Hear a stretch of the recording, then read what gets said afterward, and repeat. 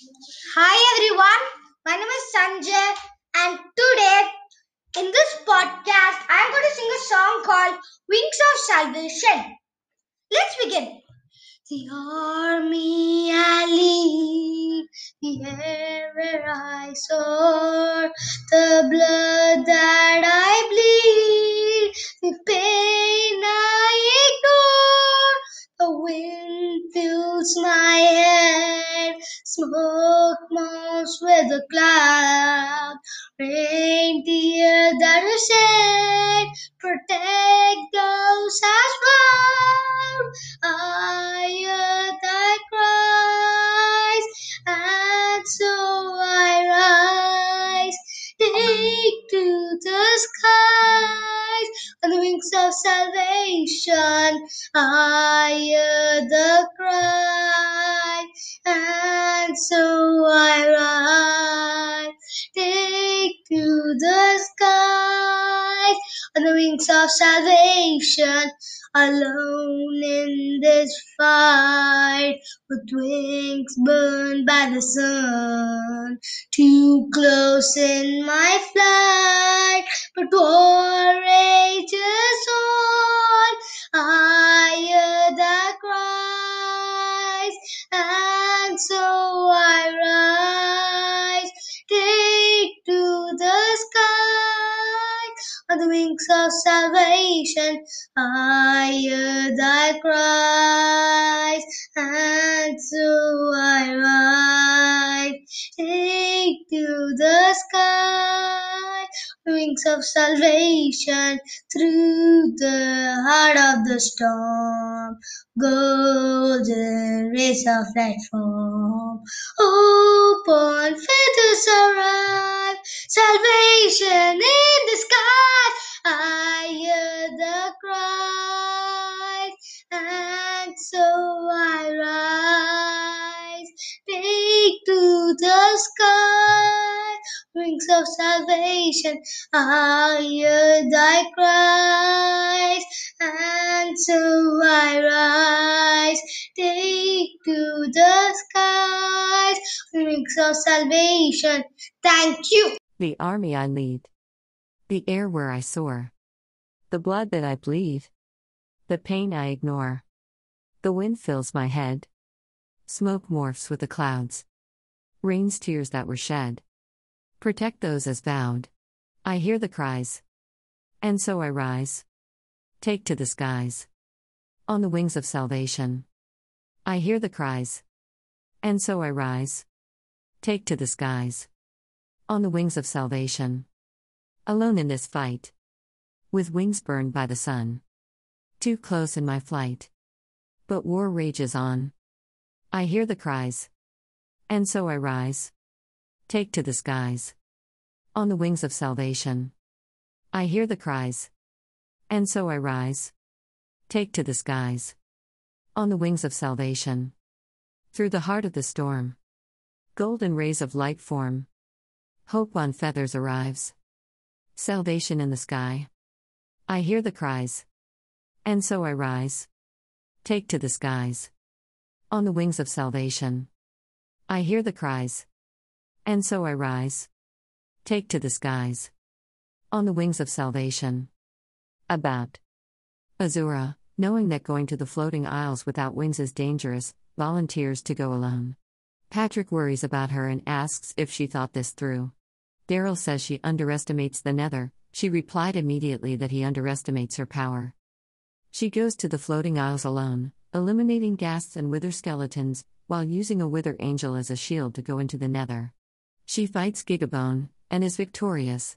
She is going to go home, but then she sees a revived Rain, not mentioned how, fighting pigmen.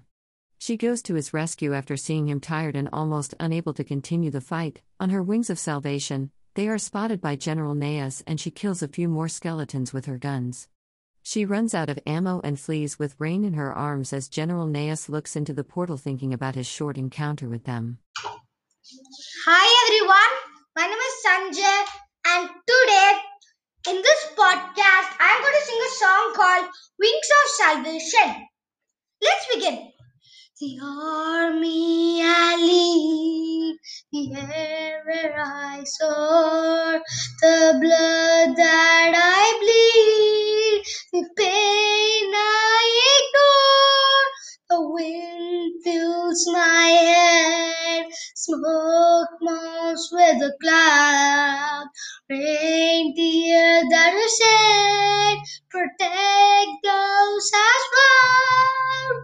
I hear thy cries, and so I rise, take to the skies on the wings of salvation. I hear the cry, and so I rise, take to the skies on the wings of salvation.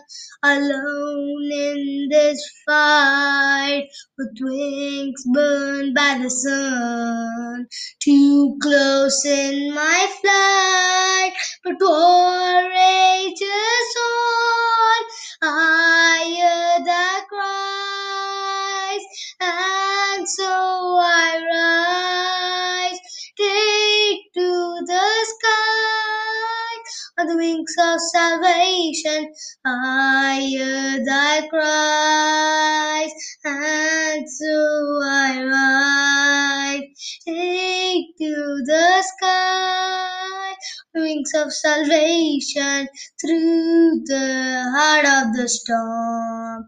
Golden rays of light form, open feathers arrive, salvation in the sky.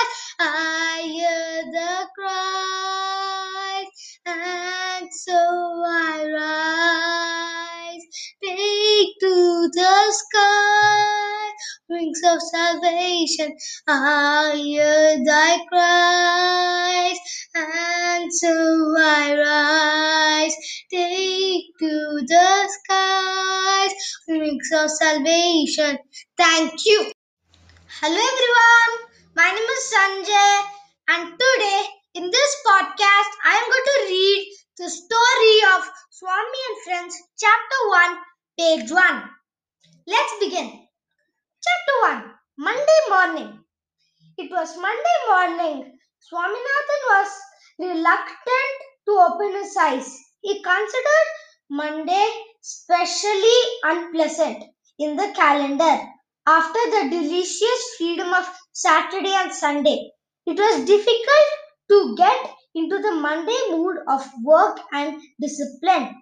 He shuddered at the very thought of school, that dismal yellow building, the fire-eyed Vedanayagam, his class teacher, and the headmaster with the thin long cane. By 8, he was at his desk in his room, which was the only corner in his father's dressing room.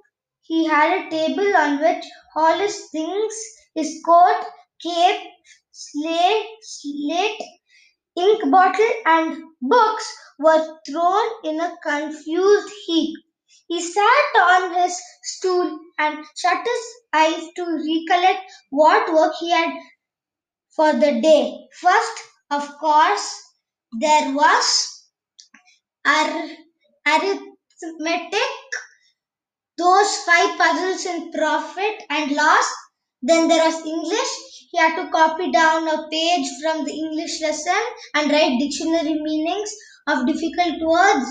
And then there was geography, and only 2 hours before him to do all this heap of work and get ready for the school. Thank you. Good morning, everyone. My name is Sanjay, and I am going to continue reading Swami and Friends. Let's begin.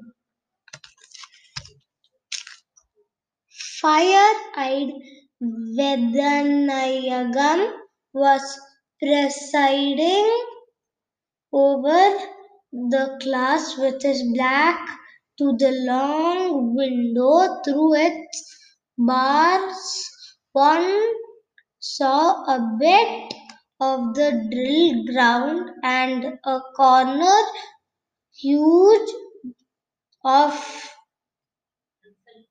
the veranda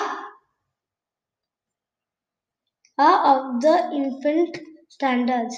There was a huge window on the left showing vast open grounds bound at the other extreme by the railway embankment. To Swaminathan, existence in the classroom was possibly one because he could watch the toddlers of the infant standards